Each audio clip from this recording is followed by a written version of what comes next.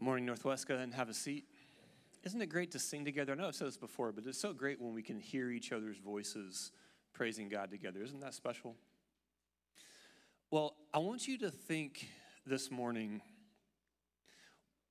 what is the best thing that you have done in the past week? What is the best thing that you've done in the past week? Maybe it's something at school. Maybe it's something at home. Maybe it's something at work. Maybe it's something you've said. What is the best thing that you've done this week? What are you, as you look back at the last week, what are you most proud of?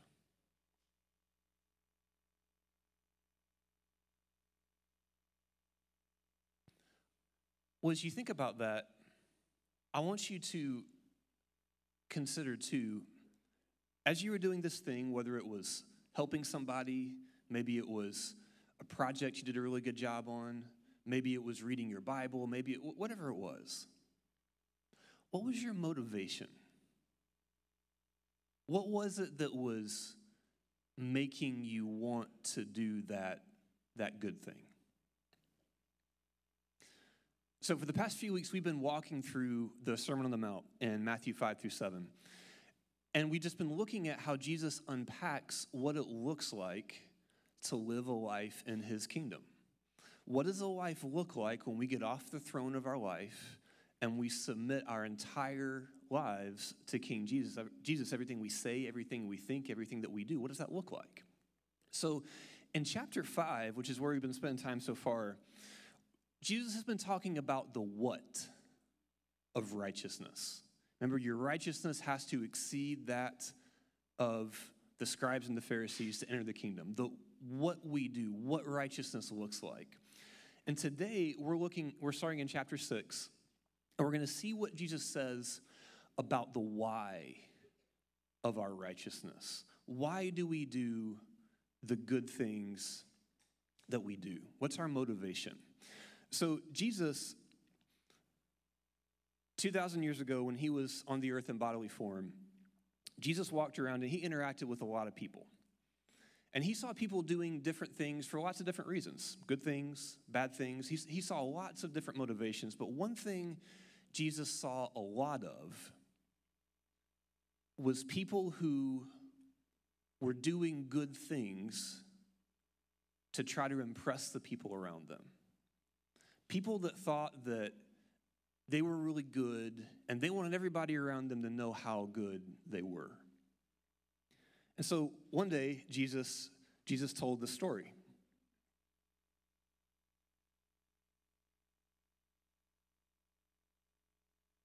Jesus says, one day there were two men that were going to the temple to pray. And the first one was a tax collector, a person everybody knew was a bad person. And the second person was a religious leader. He was one of the religious leaders, one of the Pharisees. Now, what we know about the Pharisees, when they would go to pray, they would often put on their best clothes, their most spiritual looking clothes. They would make sure they looked as good as they could, and they would make sure to go to the temple when it was most crowded, when there were the most people around, and find a spot where everybody could see them. And so the religious leader, when he goes to pray, he finds a place where everybody can see him. And he prays kind of like this. He prays, "Oh God." He checks to make sure everybody's looking at him. "Oh God, thank you, God, for making me such a good person. I'm so thankful that I'm not like those bad people, and especially that I'm not like that tax collector over there." I fast 2 times a week. And I give 10% of everything that I have. Thank you, God, that you've made me so good. Are they still watching? But then the tax collector, he stood far off, all by himself, so nobody could see him. And he wouldn't even dare to look up at heaven. And instead, he beat his chest and he said, "Oh God, have mercy on me because I'm a sinner." And so Jesus asked people, he says, which of those 2 prayers do you think God was impressed by? Jesus says, it wasn't this guy, the hey, everybody look at me guy. It was this guy. Because when we try to lift ourselves up, God brings us down. But when we make ourselves humble, God lifts us up. You know, it's real easy for us to laugh at that story of the tax collector and the Pharisee and say, oh, it's so crazy. But the truth is we can be that way too sometimes, can't we? Now, I remember a time, Northwest Kids are here with us this morning, when I was old enough to be in Northwest Kids, a long, long time ago. I was the kid in the class that knew all the answers. How many of you Northwest Kids here with us this morning, how many of you have that person in your class, maybe it's you, who always answers the questions? Okay? So when I was old enough to be Northwest Kids, I was that kid, all right? I always knew the answers, and my parents read me the Bible from the time I was really little, so I always knew the answers and always wanted to answer all the questions. But the truth is, one of the reasons I was doing it is because I wanted everybody around me to see how smart I was. Because they would hear me answer these questions. Sometimes the teacher didn't know the answer to the question. I knew the answer to the question. Everybody thought, wow, he knows the Bible so well. And my teachers would tell my parents, you must be doing something good with him. He knows the Bible so well. You must be so proud. And it made me feel so good. What about you? What are some of the situations where you are tempted to draw attention to yourself when you're doing something good? Well, Jesus has a name for us, for me, and maybe for you too, when we do good things because we're trying to be praised by the people around us. He calls us hypocrites. He calls us hypocrites. Go ahead and turn with me to Matthew chapter 6.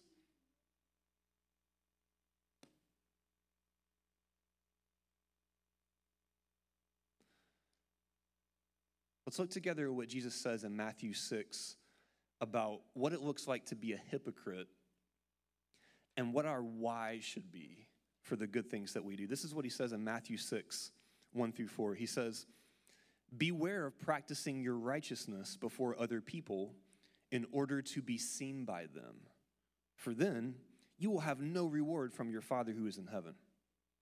Thus, when you give to the needy, sound no trumpet before you, as the hypocrites do in the synagogues and in the streets, that they may be praised by others. Truly I say to you, they have received their reward. But when you give to the needy, do not let your left hand know what your right hand is doing, so that your giving may be in secret.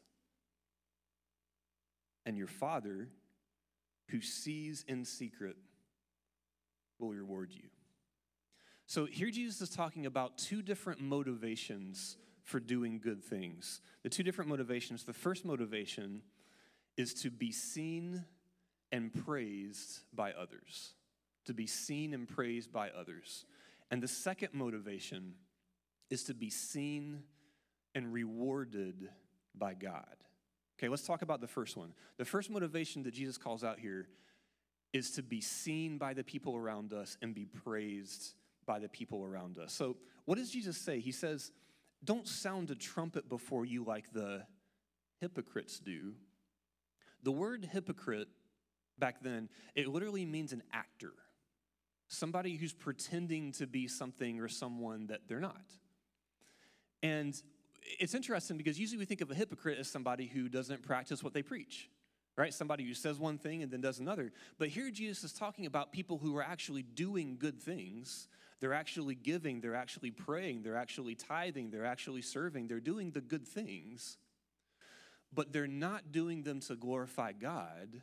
They're doing them for themselves to try to impress the people around them. And Jesus calls them spiritual actors. He calls them hypocrites. And what does Jesus say their reward is? It says in verse 2, it says, "Sound no trumpet before you as the hypocrites in the synagogues do, that they may be praised by others." They didn't have an actual trumpet, but they wanted to do like I was just talking about over here.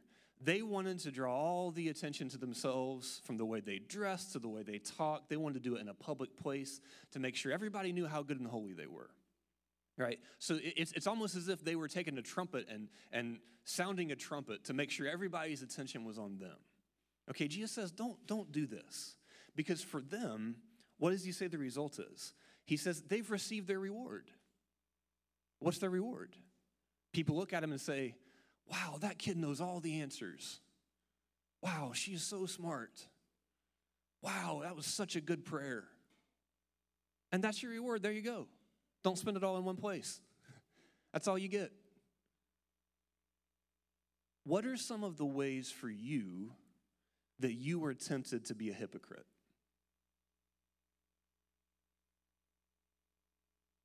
What are some of the ways that you are tempted to do good things in order to be seen by others? I remember a time when I was in college, I was going on a date with a girl, obviously. And so I was going on a date with a girl, and so we're on this date, and she's a Christian, I'm a Christian.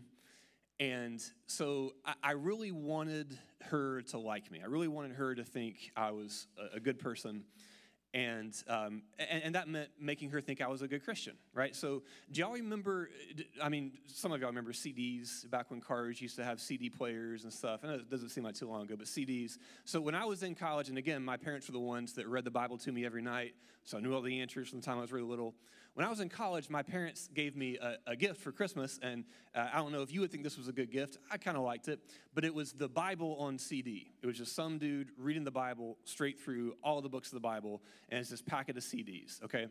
So I was going on a date with this girl, and to be honest, I can't remember if I actually did this or if I just thought about doing it, but I promise I really did seriously consider this. So you know how when you turn on the car, and like, especially with the CDs or the radio, the last thing you were listening to just kind of comes on? You know what I'm talking about? So again, I can't remember if I actually did it or if I thought about it, but it's kind of like, you know, she's, okay, I'm going on the date, so I'm going to put the CD in there, and then, I guess I'll leave it playing, and then, you know, I open the door for her, we get in the car, and, oh, how embarrassing. I know it's silly, but, you know, you caught me reading Romans 8. I know it's cheesy, but I just like to think about God's word in my car. I know it's silly. Never mind. Let's change the channel. Right? It's one of those things. I was wanting her to be impressed by me. She wasn't impressed by me, thankfully, because then I met Lindsay. But there you go. Lindsay's very impressed with my Bible reading CDs. I don't know what that says about her, but. But we live in a culture that's obsessed with the way people think about us, don't we? How many times have you walked away from a conversation or an interaction, and then a few minutes later, or maybe later that day or the next day or something, what do? We start racking our brain thinking, how did I come across? You ever do that? How did I come across? Was I being too quiet? Was I being too loud? What did they think of me? Oh, I didn't offend anybody, did I? Did they think I was smart? Did they think I was stupid? And we just we replay these conversations in our minds over and over again, just trying to analyze and dissect. What did they think about me? Because that's so important to us. And if we're not careful, the fact that we're so concerned about how people perceive us can lead us to be spiritual actors, just like the religious leader was. And this can play out in different ways. This can play out in when we get all dressed up to come to church. And, maybe it's for God. Maybe it's trying to present our best to God. Or maybe it's trying to look good for the people around us. It sometimes comes out with the kid in Sunday school who's just a little bit too eager to prove that she knows all the answers. It can come out when we're singing praise songs, and we might raise our hands and we might close our eyes, we might sing so passionately, and we're just sitting there thinking, possibly, not that it's bad to do that, but we're just sitting there thinking, man, these people around me must think I'm such a spiritual person. But meanwhile, we never think about God when we're driving by ourselves in our car on our commute. This can come out when we make posts about how much we love our spouse. Meanwhile, avoiding doing the hard work of confessing our sins and humbly loving and serving each other. This can come out when we're at life group or we're at men's group or women's group, and we pray these eloquent prayers, just full of quoting scripture, full of good theology, because we're trying to make people think that we have a really good relationship with God. Meanwhile, we don't pray very often when we're by ourselves. It can come across when we want people to think that we're really loving and we're really spiritual. So, hey, I'm praying for you. And then we don't actually pray because we've received our reward. This person thinks that we're a good person and we're praying for them. And that's what we were after.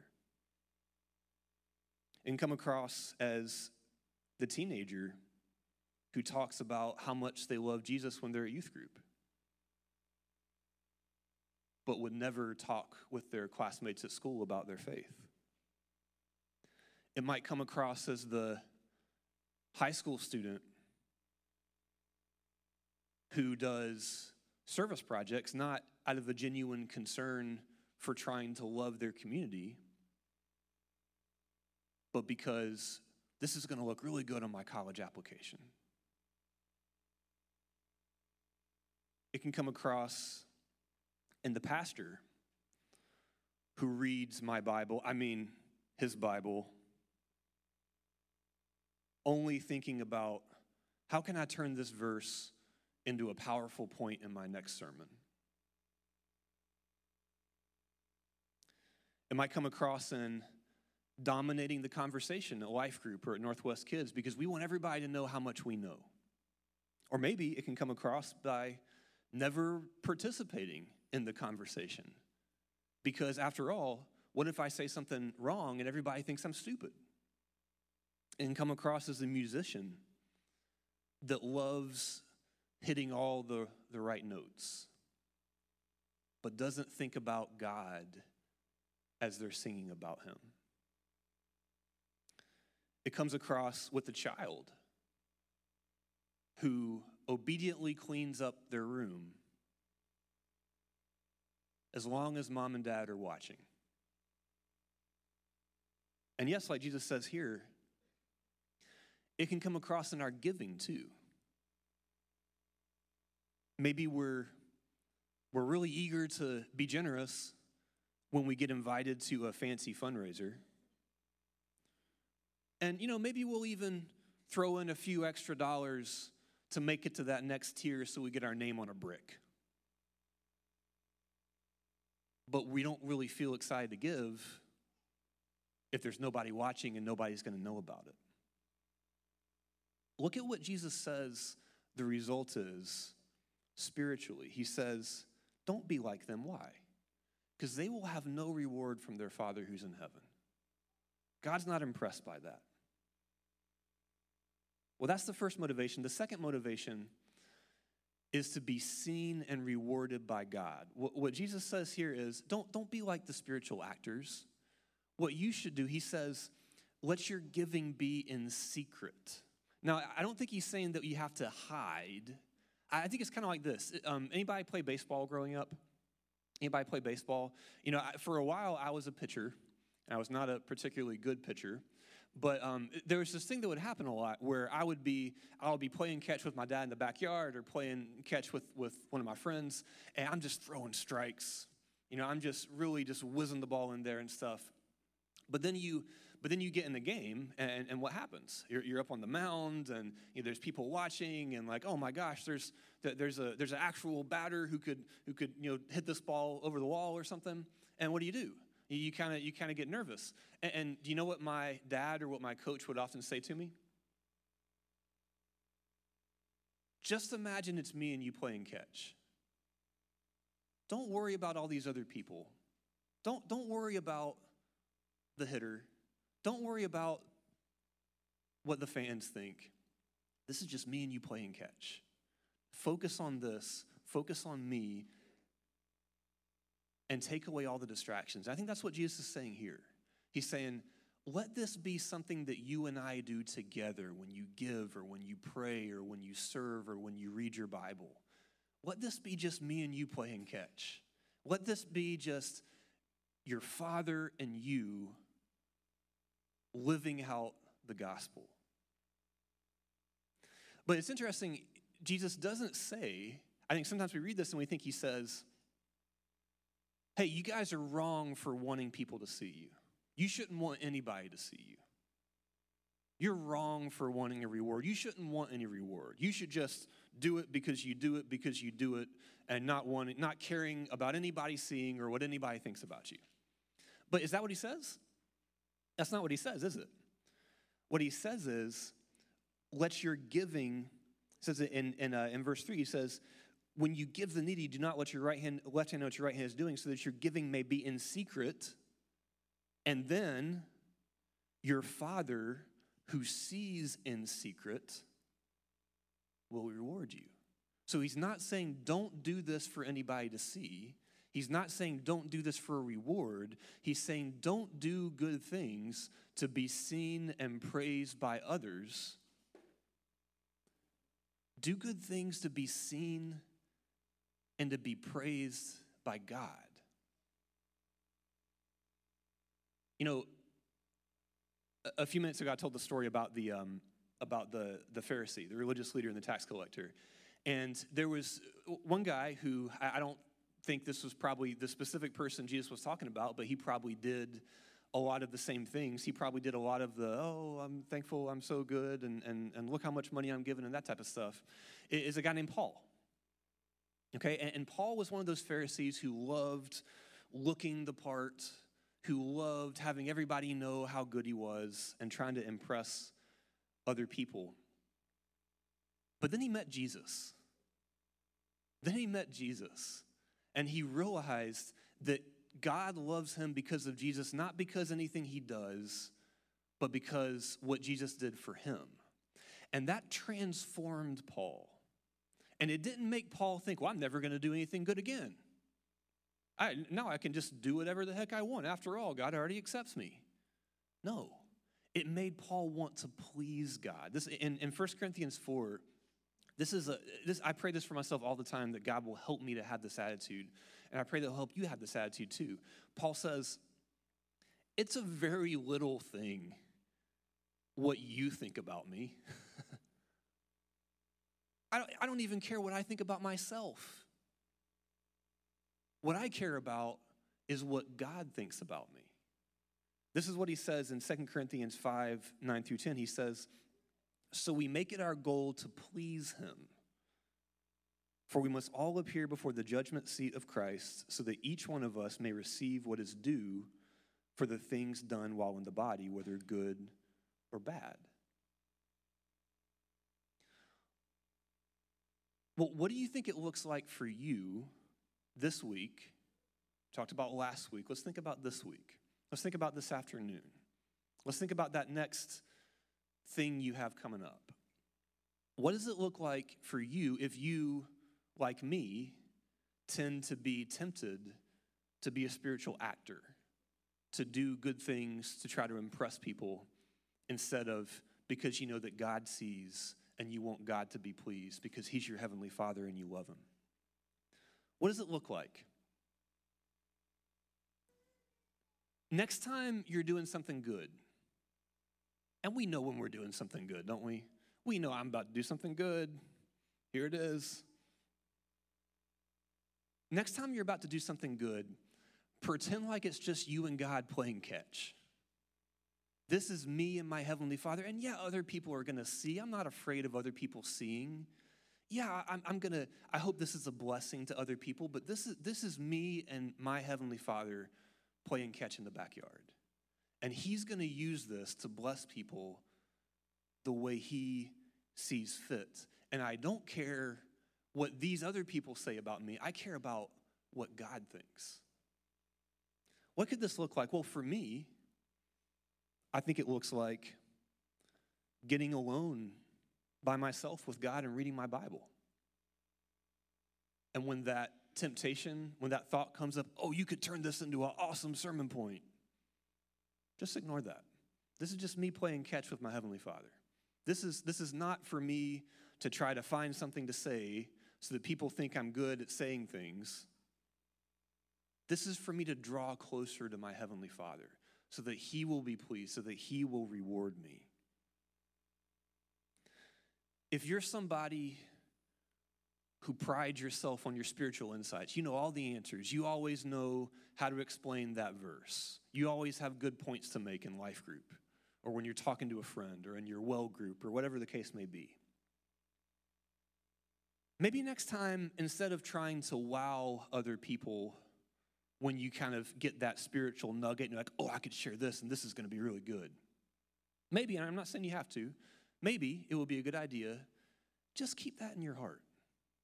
Just keep that in your heart for you to savor, for you to meditate on, so that you can appreciate Jesus more. I'm not saying it's bad to share, but again, to avoid the temptation to do it to be seen by others, just keep it between you and God. Just keep it between you and God. On the other hand, maybe if you're afraid to answer any questions or to share anything with other people that you've been reading from the Bible because you're afraid you're going to be stupid or they're going to think you're stupid, maybe it looks like you saying, hey, you know what? This is something my heavenly Father's shown me, and he's shown it to me so I can share it with my brothers and sisters in Christ to bless them. They might think I'm stupid, but this is about me playing catch with my heavenly Father. This is about me doing what I think God is telling me to do to serve the people around me in the way he's enabled me to. Maybe next time when you have a conversation with somebody, and you walk away from that conversation or you do something, maybe it looks like, we talked about that temptation to say, what did she think about me? Did I offend anybody? How did I come across there? Did they like me? Maybe instead of that, you ask God, you say, Lord, what did you think of the way I handled myself in that interaction? What did you think of what I shared? What did you think of what was going on in my heart when I was doing that thing? Are you pleased with that? Maybe it looks like giving a sacrificial and generous gift to somebody who's in need and doing your best to not let anybody know about it. Because again, this is between you and God. This is you being obedient to God to bless others. Well, we're going to end by celebrating communion together. So I'm going to invite the servers to come on up. And the musicians to come up too.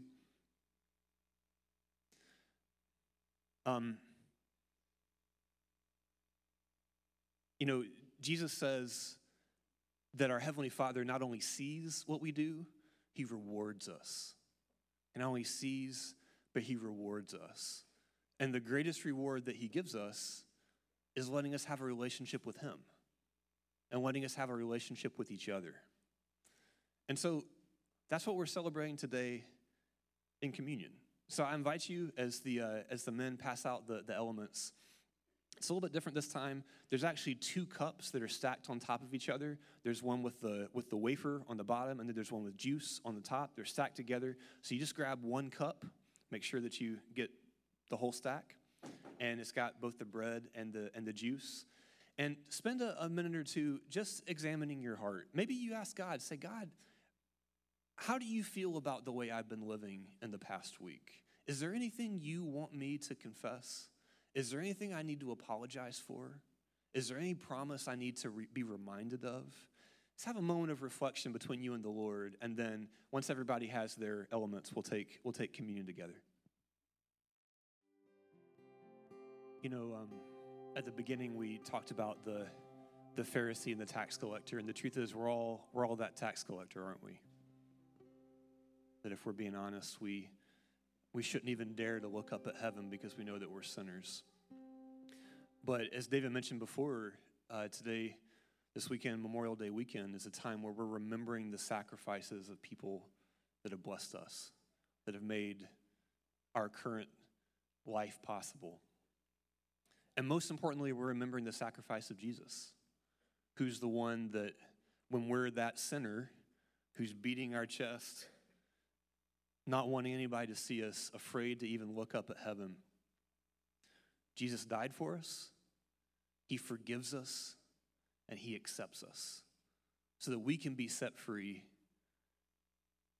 to follow him joyfully, not with guilt, not with fear, not with shame, but joyfully, just like that kid in the backyard playing catch with his dad.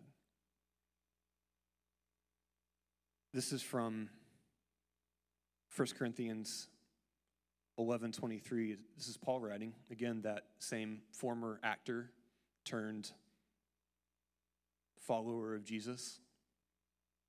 He says, "For I received from the Lord what I also delivered to you, that the Lord Jesus, on the night when he was betrayed, he took the bread. And he said, 'This is my body, which is for you. Do this in remembrance of me.'"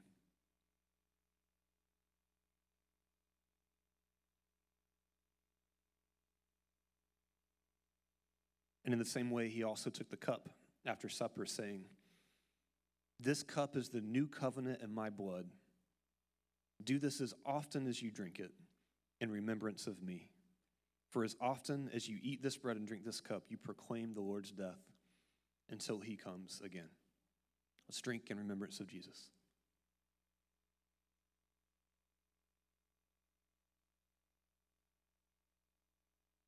Lord, we love you. We praise you, and we thank you. Would you please do surgery in our hearts? Help me and my brothers and sisters here to serve you joyfully, not to be seen by others, but to glorify you and to be rewarded by you. And I pray this in Jesus' name. Amen.